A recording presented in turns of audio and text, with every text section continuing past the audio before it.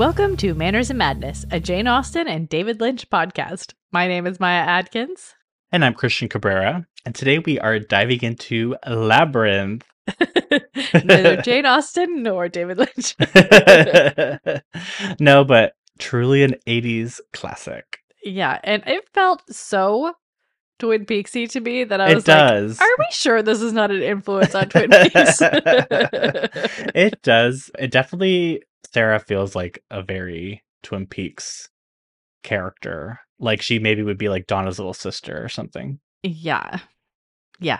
And like the whole Alice in Wonderland feel of it and Twin Peaks, and David Bowie shows up in the next Twin Peaks thing we're going to watch, which Pamela, who was on the podcast, when I can't even remember what we were, I think it was a check-in episode or something. We were talking about Labyrinth and how you hadn't seen it or you hadn't seen it all the way or something. And she was like, I think you could totally justify watching it for the podcast. I was like, I think so too. But then it starts with that whole owl thing. It's just I mean, Josh and I watched it together, and the minute the owl showed up, he like whispered, not so silently, he was like, the owls are not what they seem. It's like, you can't help. Well, and I was watching it with the commentary last night, and the person who was doing the commentary was talking about the owl. It was like, they are symbolic of the night and the what the scary stuff that you find in the dark. And I was like, it sounds exactly like Twin Peaks. Exactly. It does have a vibe. It has like this like sort of same adventure vibe that Twin Peaks has, but also it's like this, it's almost like puzzle solving. I mean, it's called Labyrinth, but like the idea that like you kind of need to look further than what's being presented to you is kind of like Dale Cooper's whole thing. Yeah. So there are definitely so many tie-ins. Plus, like, the looks looked so Twin Peaksy to me. I was like, this looks like certainly fantastical. But even just like the outfits, I was like, these look like Twin Peaks outfits. Except for the Goblin King. Well, I would say they felt very like almost like a cosplay, Renaissance cosplay, but like, you know, that you'd go to school in, you know, like, just barely. That's part of the 80s. Yeah, it's like the part of the 80s, like, oh, I'm gonna wear this vest that has like very elaborate design on it, but it is an everyday vest. Yeah, they both have that 80s feel, but like Twin Peaks is a little more 50s, and that's in Labyrinth is just a little more like pirate. Pirate, medieval. Yeah. I love it. It was a good mix. Yeah. Well, what is this your first? Well, you said you've watched it kind of before. I've watched parts of it before, but I've never like sat down and watched like full from beginning to end. This is my first time, technically. Yeah, I really enjoyed it. I thought it was so much fun. And I love the intersection that a lot of 80s movies have, especially like 80s fantasy movies have, where it's like, this is for both kids and adults at the same time. And it's like kind of scary and funny at the same time. And there's just so much fun. And I love the music that was all through it. It was so 80s, like in the most fun way. It's so kind of like not afraid to be silly. Yeah. Like the what's the first song? The Babe with the whatever. You remind me of the Babe. Yeah. It just was so much fun, and like dance magic. Yeah. I've literally had that song in my head for like 3 weeks since we decided we were gonna do this. It's just like, of course, like someone like David Bowie like is perfect to do the soundtrack, and like is to me like a perfect like movie star, like a music star to be like also a movie star. Totally. Because it just kind of brings this larger than life element to it, and it was just so much fun. I was very annoyed with Sarah in the beginning, but I was like, she's like what, 14, so yes. So I gotta give her a little bit of grace to grow, but I just loved it. That was great. And the puppetry was, and like the prosthetics and all the like practical effects were so cool. And I think that's really what makes it stand the test of time, is like, it just looks so good. I know. Thank God Jim Henson was at the height of his powers during my childhood because Yes. I mean, I can't even imagine my life without puppets and Muppets in them.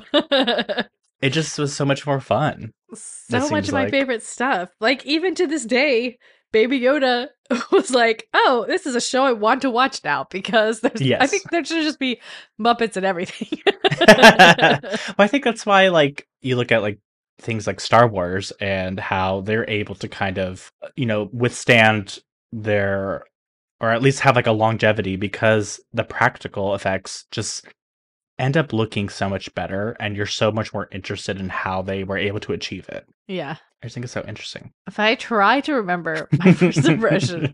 I was going to say. It's really interesting because, when you're a kid, you watch movies by like, you just don't have the attention span. So you watch like 10 minutes here. If you watch a kid watch a movie, you're like, pay attention. But, they're going to watch it like 17 more times. So they'll know every line of it by the end. Exactly. And that was definitely this movie with me because I don't remember the first time I watched it. I just know that it's always been one of my favorite movies. So I've watched it a million times. Mm-hmm. And it's funny because when I watched it more recently as an adult, I remember thinking, wow, Sarah is a real brat at the beginning. And I never thought that as a kid. I was like, her mother is horrible. Yeah, I was having the same thoughts, but then I also was like, to be fair, her family looks like really rich, so maybe they should just hire a babysitter. Well, yeah. And I mean, I guess when we get to the recap, we could talk about it because, but like her stepmother particularly, she has this so 80s look that makes her look so, if you watch it, like, because I watched it first last night with the commentary because I knew I was going to fall asleep. I didn't fall asleep while I was watching it for real. But if you watch it without the sound, the stepmother does seem super mean because she just looks mean. And I don't know if it's the hair or whatever or the way she's looking at her, but yeah, it's like, I feel like she has some qualities of like typical 80s villains. Yeah. But then if you watch it with the sound on, she's got like the sweetest voice and she's like, Sarah, I'm just trying. Right. And she's like, you're the worst. I want you to drop dead.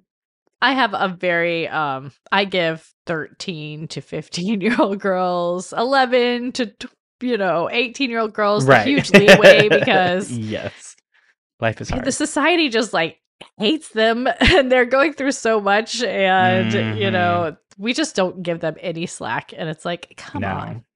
They are so much more adult than their male counterparts at such a young age that like, you can't like, but they're still young. So like, I don't know. I just feel like there's something about young girls that just, they come across as being mean, but they're just so full of insecurity that you're like, exactly. Okay, especially in get over this. The 80s. I mean, that was kind of like on the precipice of like heroin chic and being like super, super thin. Oh, seriously. Believe me. I know. As a kid from the 80s. The standards.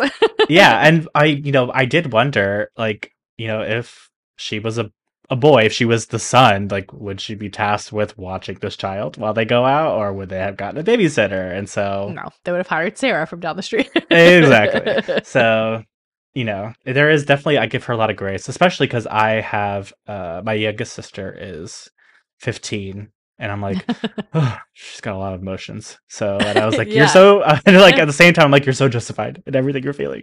But it's a lot going on. It's hard. Yeah, definitely. So, just got to give Sarah grace and honestly give her like 15 minutes, and then she's like so fascinated by this world that she's just like, oh, the brattiness just leaves. She grows up within like that one scene in which she's pushing him away, because by the end of it she's like, no, I want him back. Exactly. There shouldn't be like real life consequences for stupid little 14-year-old decisions. Yeah, exactly. But yeah, I love this movie. I love the soundtrack. I get it stuck in my head all the time. When I moved into this house, I didn't have anything but a record player set up. And I had the Labyrinth soundtrack was the first thing I played as I cleaned the house. It's so much fun. I love the music in it, and I kind of miss the days when we would have like movies like this where it would be like this artist is doing the entire soundtrack. It's Yeah. I feel like we only get that with certain ones like Black Panther or other Yeah. kind of certain movies. And it's got so many songs, it's kind of musical in that way, like Yeah. performance pieces, not Yeah. just like, tangential music or whatever you call it. Exactly. I agree. And David Bowie is so amazing. He's so good at this. He was definitely, I think, kind of like my favorite part. He was kind of a standout. Yeah, it was kind of he's crazy. Great. I love it. Well, do we have any notes? We sure do. Let's get into Okay, them. good.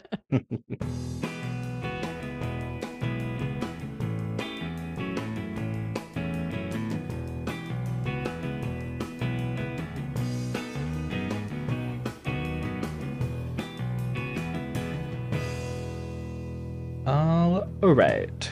So, for this movie, it was released June 27th of 1986, and it was directed by Jim Henson, and it was written by Dennis Lee, Jim Henson, and the screenplay was specifically by Terry Jones. Yes, from Monty Python. Yes, which is probably you why can it was tell. so silly. Yeah. And then for our cast list, we have David Bowie as Jareth / the Goblin King, Jennifer Connelly as Sarah, which is so like funny to look back and be like, Jennifer Connelly. I know. I feel like people just loved her in Labyrinth so much that like because I think after that she went back to school and like finished school and then went into acting. But like, yeah, I think so. Whenever she shows up, I know I personally am like, Sarah. She has this like magnetism that a lot of like child stars of the 80s have, where she's just like always so excited to see what she does next. She was so good. We had Toby Froud as Toby. Oh, he was the little baby. Which the guy who did the commentary, who I think was like the conceptual artist, because in IMDb he's not listed as anything but like in the art department or something. He's not the art director, but he seemed by the way he was talking to be like the person who came up with all of the conceptual drawings of what everything was going to look like. But it was his son because he just happened to have a 1-year-old son at the time. Oh yeah, he's kind of like got a pretty Did great. I say Brian Froud? That's his name. I think so. Okay. Toby Froud is kind of like has this very interesting like special effects career. Yeah. He worked on he was a puppet sculptor for the Pinocchio movie that just came out. He worked on the Dark Crystal reboot thingy. He's worked on so much. I remember hearing that when that was coming out. I wish that had stayed. I loved that show. I from what I've heard, a lot of people liked it and were very sad that Netflix was canceling it. So I could totally see it coming up sometime down the line. Yeah, I think it's just nobody wants to spend the money on stuff like that anymore. But practical effects are so good. Puppets are the best.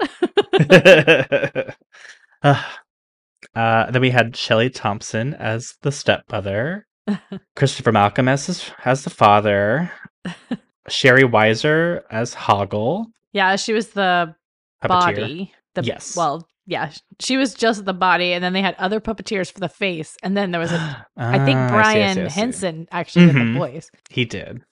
I've been watching a lot of special features this afternoon. And then I would say like the body of Ludo was Rob Mills and Ron Muick, I think. Maybe. I do remember the special features that said that Ludo was the biggest one they ever had a single person operate the body for. It was Rob Mills then. But there might have been other people on the face and stuff. Yeah, and then the voice of Ludo was Ron Muick. Sorry. Oh, okay. And then, oh gosh. Okay, the voice of Didymus was David Goles. And then I guess like the movement was David Allen Barclay and David Shaughnessy. Nice. So Didymus. He was hilarious. All right, let's see. Timothy Bateson was the voice of the worm and the four guards, and Karen Prell was the like puppeteer for the worm and the junk lady. Frank Oz was the Wiseman, and the Oh, voice of the okay. Wiseman was Michael Hordern. Okay. I'm surprised Frank Oz didn't do the voice too. I know. It's so crazy. The voice of the drunk lady was Denise Breyer. The voice of the one of the other four guards is Steve Whitmire. It's so hard to do the cast list because there's like 5 people for every cast member. I know. I was like, wait, he's one of the four guards. He's one of the four guards. You don't have to say, Mom. Yeah, I was trying to see like if there were any like biggies, but yeah, I think it's definitely worth going down the cast list because it's so interesting. I always am so fascinated at how they pull off like puppeteering and the voicing and all the like all the movements and everything because it's so cool. Yeah. All right, and then any fun trivia? So there actually was some CGI in this movie. It was the owl in the title sequence, and it's the first attempt at a photorealistic CGI animal character, and it didn't look too bad. No. Oh, and I'm familiar with CGI owls. Right. It's kind of a staple of this podcast. Yeah, right. Okay, and then this was kind of cool. The when Jareth has like the crystal balls, it is kind of like swishing them around in his hands and everything. It was actually not done by him. It was done by choreographer Michael Moshen, who was like a juggler. And so what they did was they positioned the camera in a way so that David Bowie was sitting there and Michael had his hands through David Bowie's sides and was doing it for him. And he was doing it without seeing any of the tricks. So he's very talented. There's a lot of blind acting because of all Yes. the animatronics and stuff. Exactly. Oh, this was so interesting and weird. A Hoggle puppet got lost on an airplane, and it was undiscovered for a very long time until it turned up at a store in Scottsboro, Alabama called the Unclaimed Baggage Center. And a worker apparently opened the crate and got scared by the puppet. But it's on yeah, but it's on display in their museum now. Oh, that's crazy cool. That they got to keep it. I know. I was like, it's very interesting that they weren't like send that. Where is this museum? In Scottsboro, Alabama. Well, if I'm ever in Alabama, I'm going to the Unclaimed Baggage Museum because that sounds like a really interesting concept for a museum. I know, especially if you're getting stuff like this. Yeah, right. Oh, there were other major stars considered for the role of the Goblin King. Michael Jackson was considered, Prince. I knew you were going to say Michael Jackson. I feel like everything in the 80s that had like, we're going to put music star in this. It was like Michael Jackson or this other person. Or Prince. or Mick Jagger. Although, honestly, I feel like David Bowie, he's got the acting chops. Oh, yeah. He's, to me, is like a Lady Gaga-esque type of person where it's like, that is a person who went to theater school, but and also is really good at making like popular music. So they're a performer. Yeah. You know, it's so funny. His hair is got crazy, like 80s hair. But you know how you were telling me the other day you wanted a mullet? Yes. I want that hair. But you want, what did you call it? It was a wolf cut or something? I think nowadays they call it a wolf cut. It's like a small mullet. Well, I can't remember if it was wolf or fox, but when they cut the hair, they were like, we want it to look like a wolf or a fox or something like that. It definitely gave a fox quality. I just thought it was so interesting. I was like, is that where the fox cut came from, or wolf cut from? Probably David Bowie's crazy hair. Because like I feel like the people nowadays who get that cut are very like the queer alternative kind of kids and people, and I feel like they're definitely like people who love David Bowie. Maybe. I love Labyrinth. Yeah, exactly. But also, apparently, Jim Henson preferred Sting, but his kids ended up convincing him that David Bowie was the best person because that's so crazy. He had just had that Let's Dance album come out, and apparently that was like the height of his popularity. He was like the most famous. Well, Sting was in that Dune of David Lynch, and that it's so funny that they thought about him and went with David Bowie, and then David Lynch switched to David Bowie for his next rock star role. He's very Although I guess Chris Isaacs was also in that movie, so double. Oh yeah, I love a good rock star in a movie. Yeah, if they can pull it off. Should we go ahead and give us the recap? Sure. Unless you had more, because we're already 20 minutes in. No. Let's do that. It's very much one of those things where, because this movie is like so popular and from the 80s, the like trivia list is like, I can keep scrolling for forever. So I had some Oh, like yeah, fun yeah. ones that I was like, oh, I want to talk about these. Well, talk about them in the recap if you remember them. Yes, yeah. We can And start then first. also, might as well just check them out on your own because Oh, yeah, there's so many good ones in there. yeah.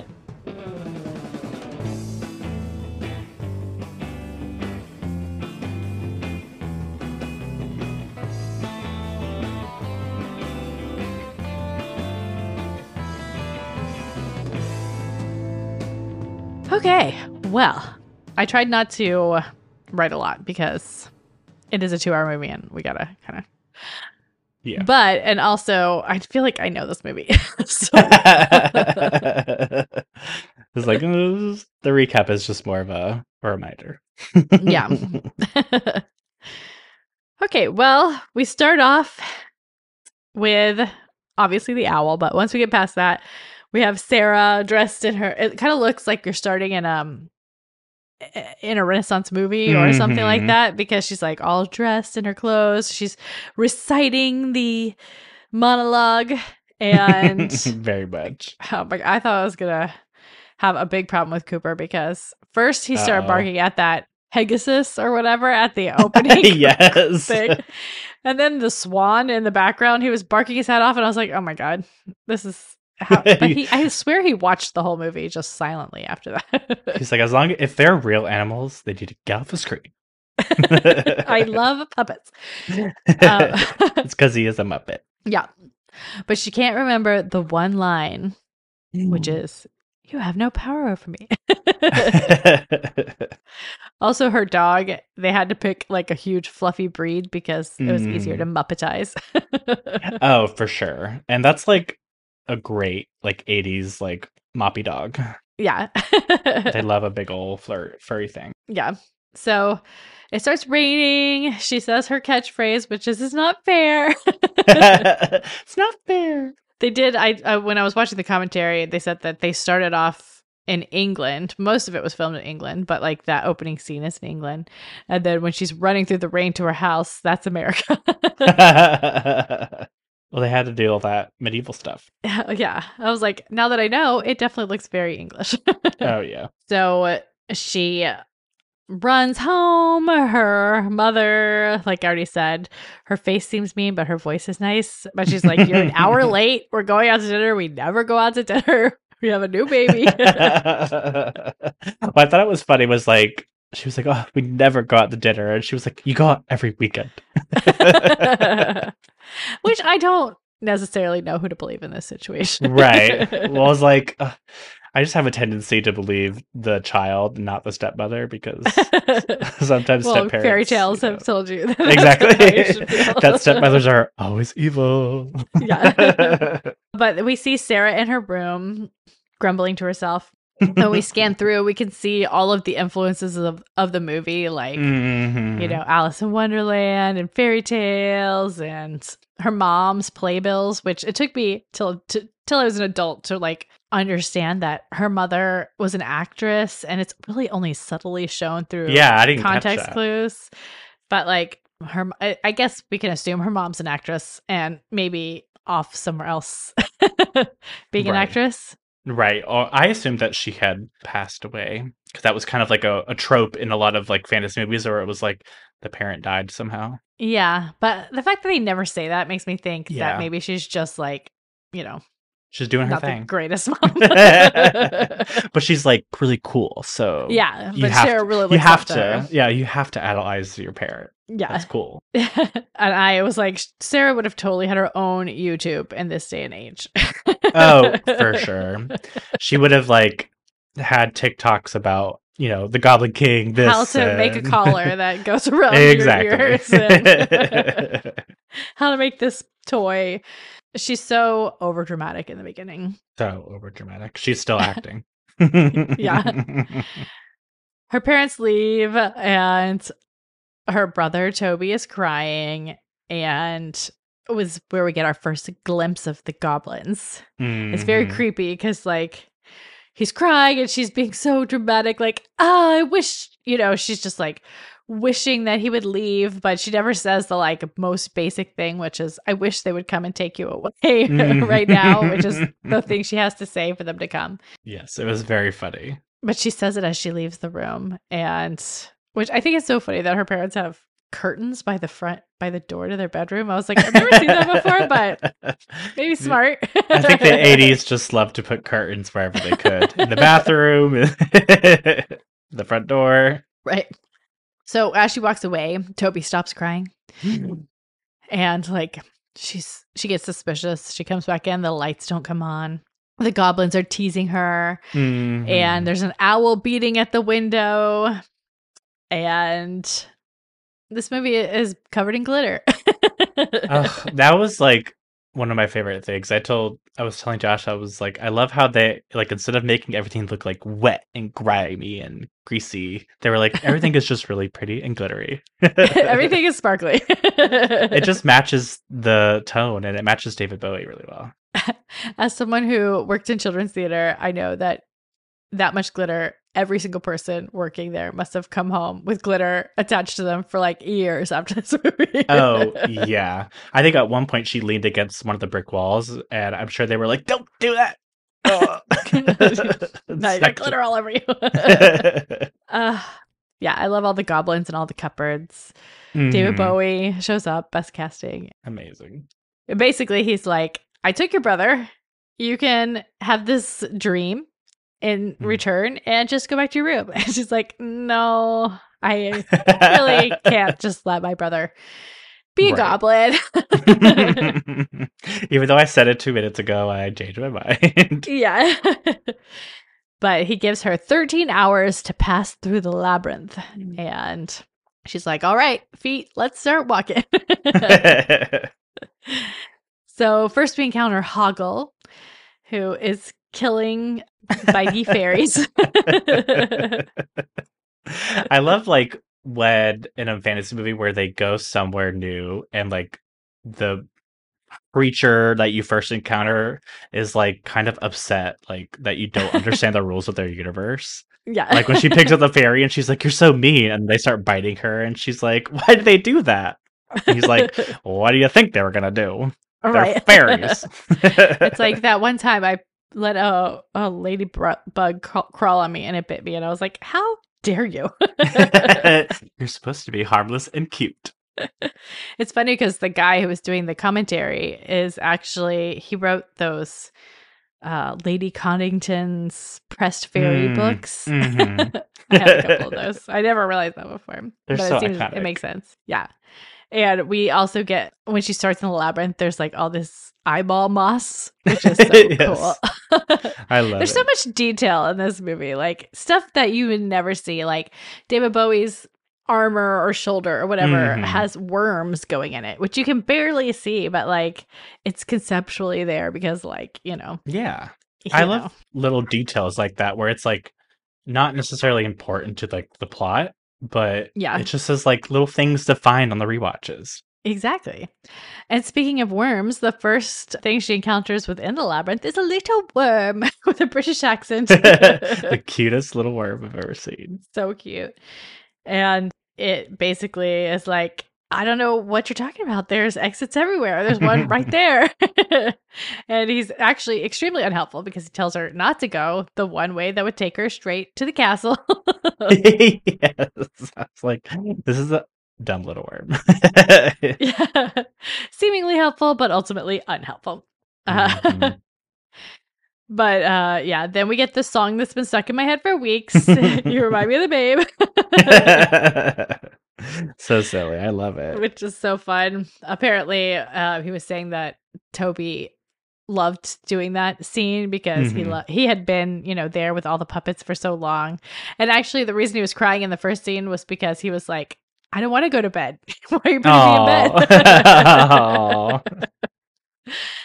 bed? You always wonder when you see babies crying and you're like, what did they do to that baby? But it's just like, well, that was kind of like time for bed. That was kind of like my initial thought when all the crying points. I was like, they're making that baby cry. The baby's gonna have so much issues growing up, and you know, little do we know, it's just like the baby just doesn't want to leave the set. Yeah.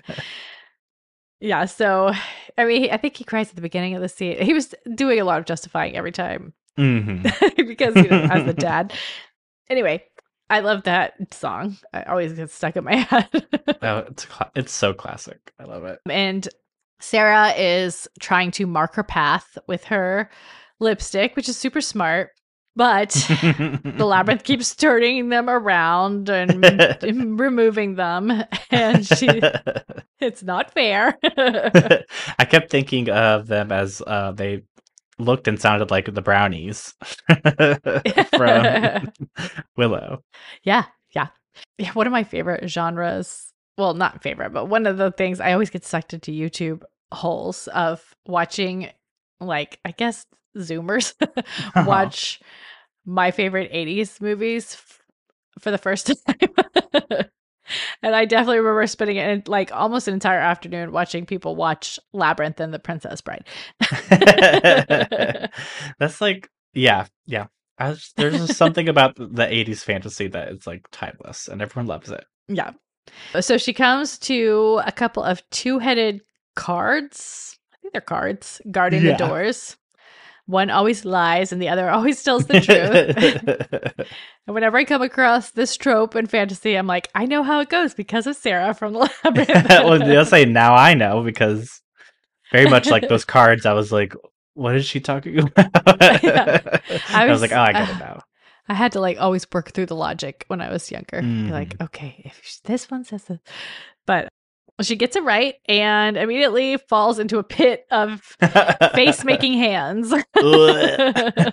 This was the scariest part to me. It was so cool the way all the hands made the faces and stuff, though. It was really cool. Yeah. It was so scary. But she chose down. And she goes through the hands into the oubliette. Oubliette. Which is also another word that I know because of this movie. It's French for to forget. Yes. Meanwhile, Jareth is concerned that she hasn't yet given up. But in the oubliette with her is none other than Hoggle. Hogwarts.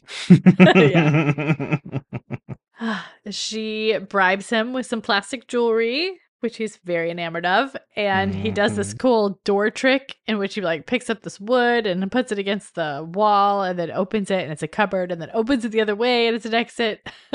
So cool. I love the logic to this universe. Yeah. Then they walk through the hallway with all these giant rock faces, which are giving false alarms. This was very Monty Python. Yes. Especially when it got to the one where he was like, I'm just doing my job. Yeah, right. I never get to say it. It also felt very Disney to me for some reason. Yes. It definitely is like I can't remember specifically, but like big face with deep voice. Yeah, it's like the Tiki Room or yes, something. That's exactly. Okay, so then a crystal ball rolls by and leads them to Jareth in disguise. It's a really cool disguise too. Mm-hmm.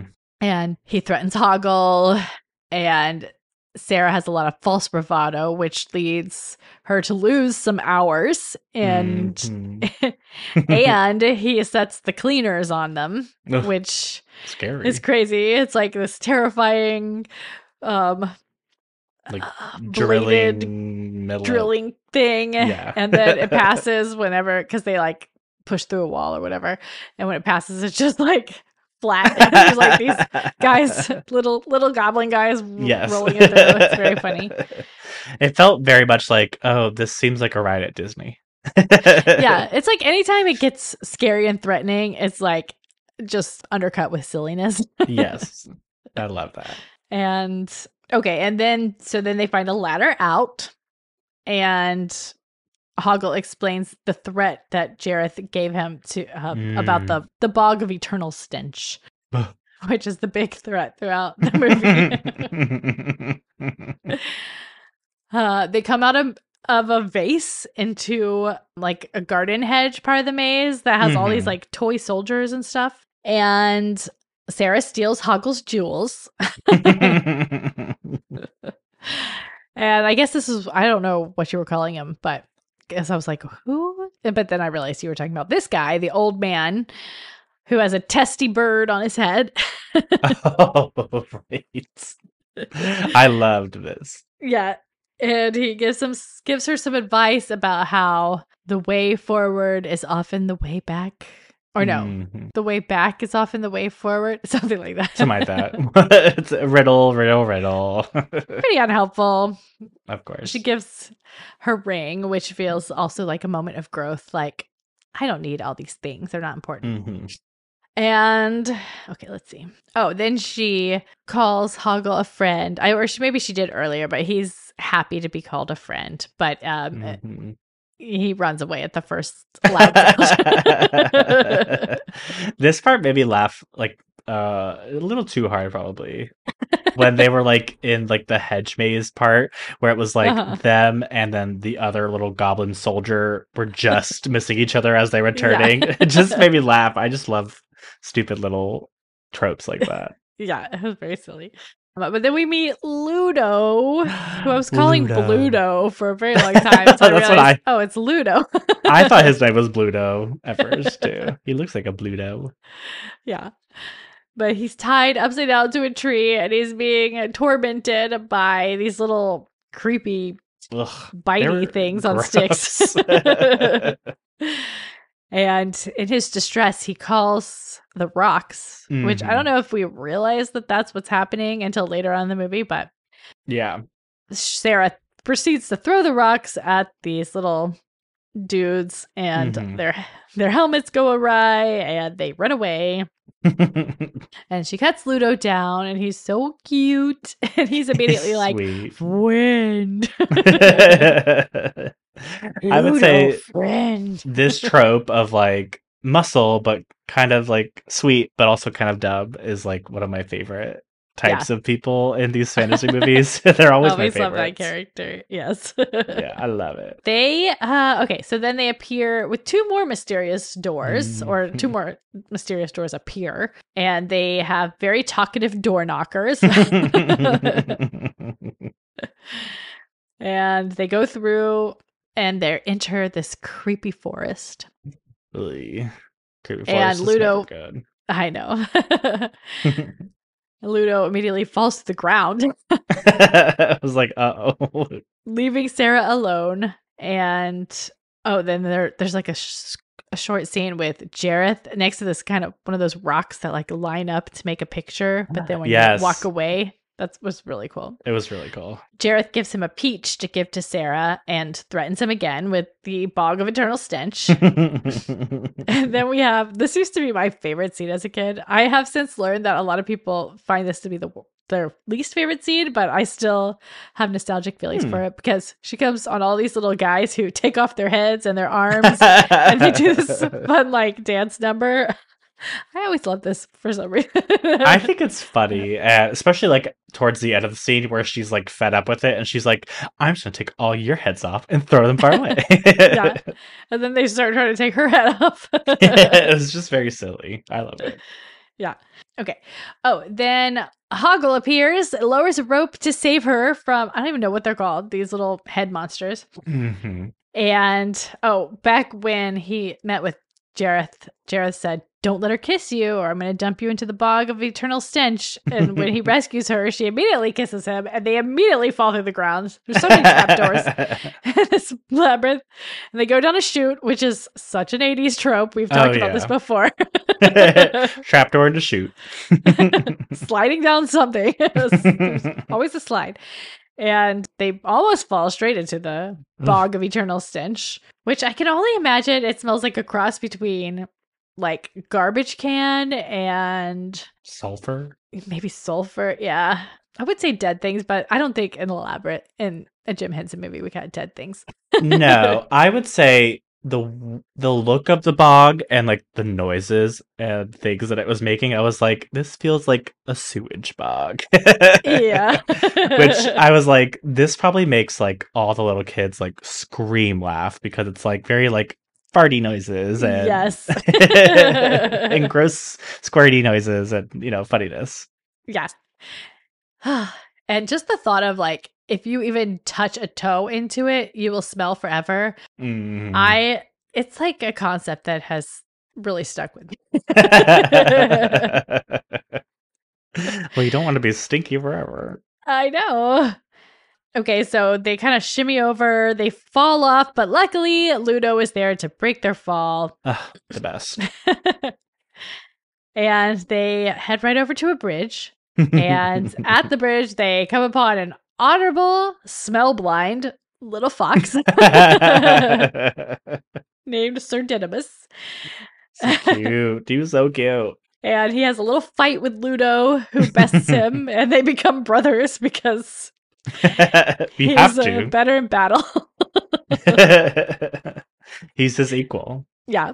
And so he's like, I can't let you pass. And they're like, well, what are the rules? And he's like, well, I have to give you permission to pass. And they're like, well, can we have permission? He says, yes. So they start across. Hoggle's already run across way earlier. Yes, he was like, I'm going to abandon everyone. Yes, as usual. Sarah she's like halfway across and the bridge collapses and she's hanging by a tree branch.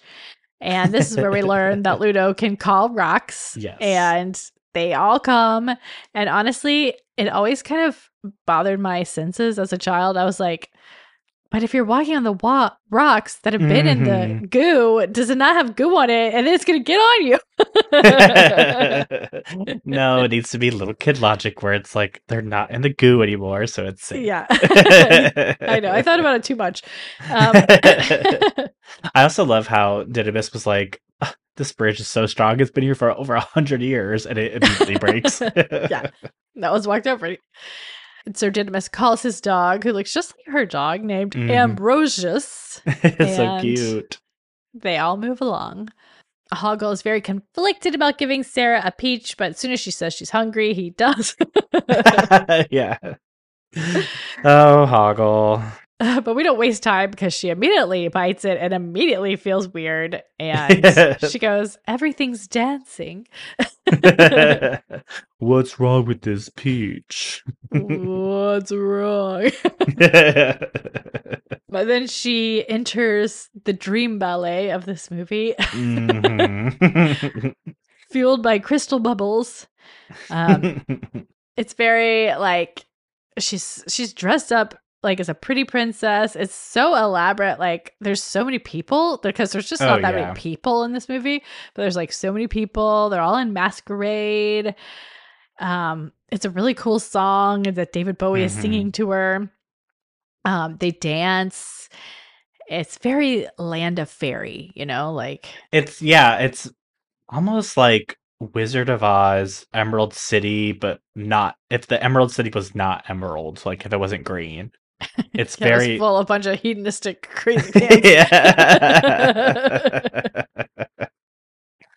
Yeah, it's a cool, very cool scene. But I really like it. She realizes kind of that this is not where she's supposed to be. She smashes the bubble and wakes up in a junkyard. We do see that Hoggle is there too, despairing about how pathetic he is. Why'd I give her the peach? My one friend. Oh. But Sarah has no memory. She can't remember why she's there. And there's this old junk lady who is showing her all of her old favorite things from home, including her old bedroom, which her bed, it seems like the most uncomfortable bed. It has no give when she jumps on it, which she does several times. Yeah, I was like, this is like a brick. Yeah. Giant brick. The junk lady, though, is like piling all her stuff on her back. And it's like she's trying to make her, almost. Yeah, she's like, ooh, remember this? You like this. Ooh, look at this. But Sarah finds the book Labyrinth and realizes that it's all junk and that she has to save Toby. And her realization makes the walls collapse. I love the, like, I call it the old witch scream that the junk lady, that no! Exactly. I love it. Alice in Wonderland and Wizard of Oz, very similar concepts. Anyway. Well. So Ludo and Sir Didymus save her. Mm-hmm. And they all walk up to the walls of the Goblin City, except for, Hoggle, because he's still in the jungle. But he's watching them from behind. They go into the gates, but the gates shut, and a metal giant removes himself from the door and picks up a giant axe. So scary. Things look very bad when Hoggle appears, rips off the giant's head, exposes the tiny goblin controlling it, and saves them all. The tiny goblin with little round glasses.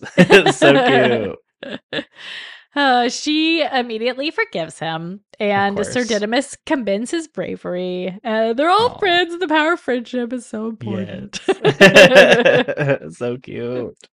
I love it. I know. Okay, so they're in the Goblin City. It's very quiet. Jareth gets notified and calls out the guards, and a very well, he cheats the whole labyrinth. I know. Kind of like life. Yep. It's not fair. It's not fair. A giant, very silly goblin fight ensues. At the end, they win because Ludo calls the rocks, which chases all the goblins away. They get to the castle. Everyone is gone.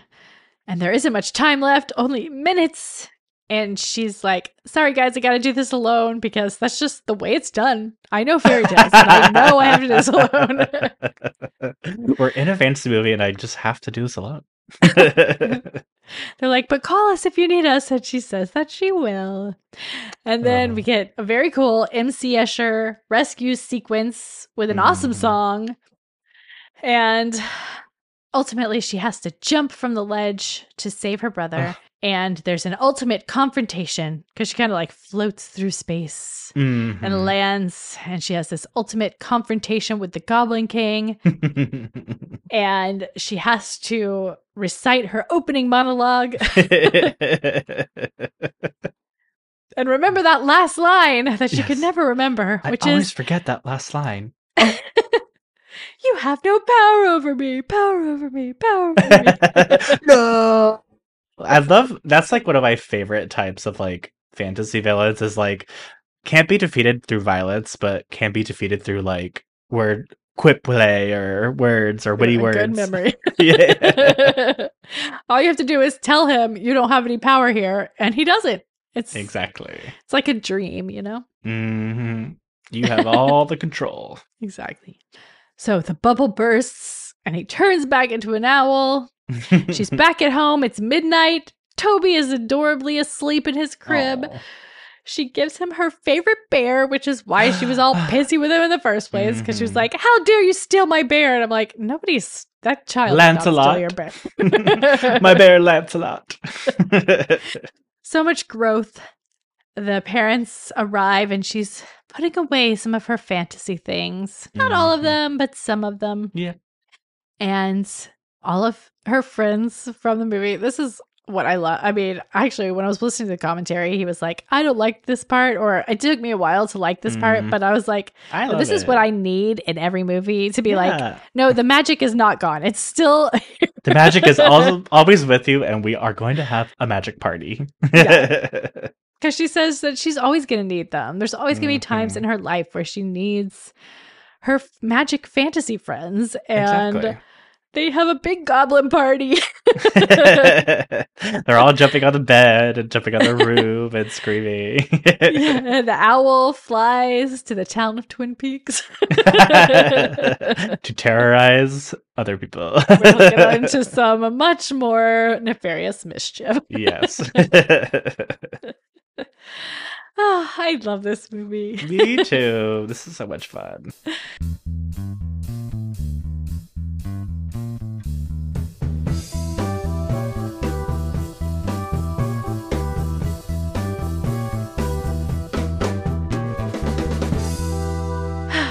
Do you want to do a quick sorting, or do you want to just do final thoughts?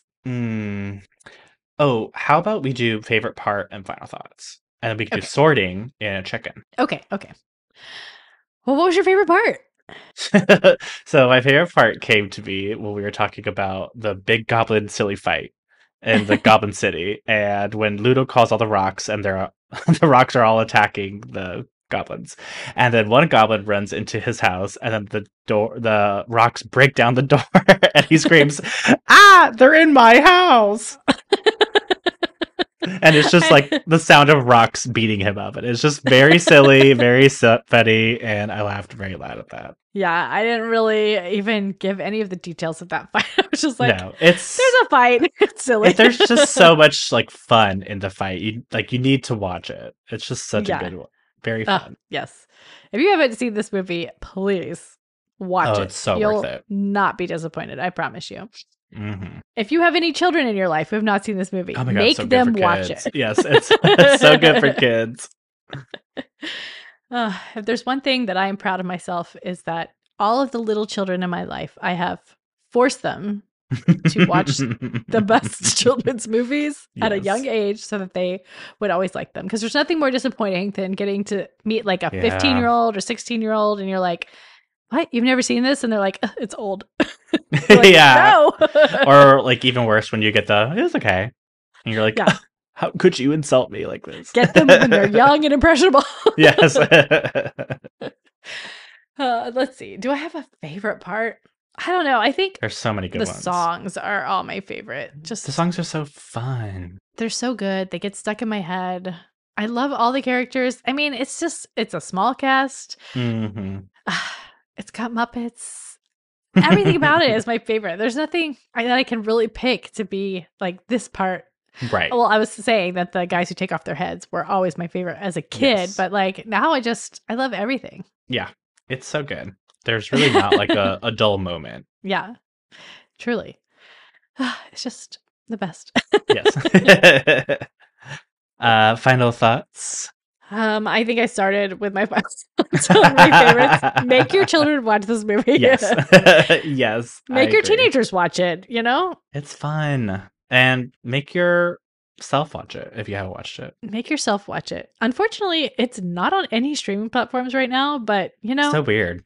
If there's any movie that's a good investment to spend $15 on, mm-hmm. I decided to buy it, even though I have the DVD. But so many times these days, I'm just like, I want the digital version. Yeah. And I'm glad it will always be there for me.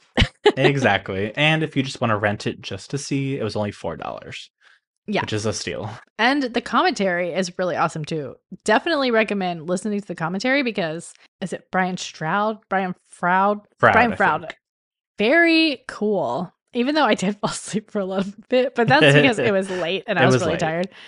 But all the parts that I heard, very interesting to just like hear all of the like how they came up with all the concepts. And at the end, I did hear him talking about how he really loved working with Jim Henson and the creative freedom that that the Henson Company, I guess, just allows fostered on all their movies. Just sounds like such a great.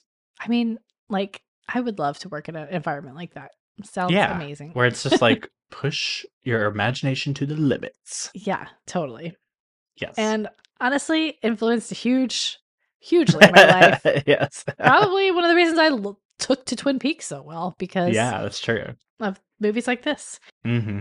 I feel like whenever I watch an 80s fantasy movie, I always feel like I understand Maya even more now because it's just so quintessentially you. I feel like I was like, this is such a Maya movie. I love it. Yeah. And it even has it was filmed in England. It feels like it has a little bit of the British, which just, puts me in the Jane Austen mindset as well. You can argue it's a good little mishmash of both Jane Austen and David Lynch. It's got the humor, the Jane Austen style. I mean, not style of humor, but I consider British humor to be all descended from Jane Austen. Yes, I agree. I agree. I would say I agree with everything you said. The only other final thought I had is I feel like this is ripe for a musical, like a Broadway stage adaptation musical. You have to probably rework some of the songs a little bit, but like an 80s style, like musical version of this, I would scream. I would love it. Totally. Because you could do a lot of the magical puppet work on stage. Oh yeah. There's been some like hugely successful puppet-esque shows in the past like couple decades. So I feel like it's ripe for it. Well, in a way, it kind of is like a stage. The way they film it, because they have to build the set up and then like all are working underneath. So yeah, it would make a really good. I don't know if they would. I don't know. They made Emmett Otter into a musical. Yeah, and I mean, I don't know. They feel like every once in a while they'll go into a movie with music and do something. They did Beetlejuice recently, so who knows? And I feel like Jareth is the kind of part that's very androgynous, like men or women could play it. Oh yeah, and yeah. I would just love it. Just put it out into the universe. Totally. Well, and I think next week we're doing... we want to hear from you if this is one of your favorite movies. Yes, definitely. We'd love to hear for the check-in. And, since we're going to sort Sarah or Jareth, maybe both, at a later date, let us know how you would sort them. Yes, that would be really cool. Next week, I think, should we even say, probably we're doing Joe versus the Volcano. Yes. Which I'm very excited about. We're doing a recommendation summer. Yeah, all of my recommendations. I'm excited because I haven't watched any of them. I know. Have you seen Romancing the Stone? Because we might have to add yes, that to the list. I watched it at your house a couple years ago. Oh. Did I make you watch it? Well, we can always watch it again. I won't say no. It's such a good one. Yeah. We're having fun this summer, We're getting back to Jane Austen and David Lynch, and we'll try to relate all of these to them, I'm sure. But yeah, we're gonna have fun. So absolutely. That's what we're doing. Exactly. So if you can expect nothing else but fun for the next few weeks. Exactly. At least. All right. Well, that's all for today. Hope you guys enjoyed it. Yeah. Oh, maybe we should re-record the outro with the new microphones. Okay, let's do it.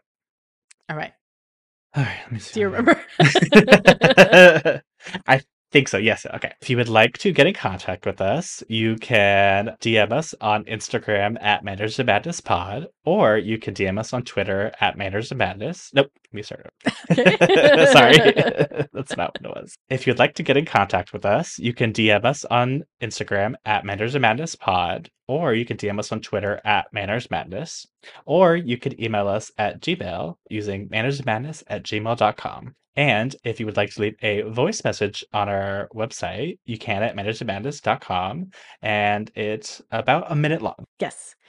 And we would absolutely love it if you would give us a rating and review on Apple or Spotify or the podcast app of your choice. It really means a lot to us and helps get more people to listen to the podcast. Also, we have a, what do you call it? Donate button. Donate button, which is on our website, mannersofmadness.com as well. Absolutely. Any help is very much appreciated. Very much. And that's it. Thank you so much for listening, and we will see you next week. Good night. Bye. I'm probably going to have to cut out words here and there. It'll be fun, though. Oh, wait, I was just noticing when I was listening today, I was like, it's like a whole different thing.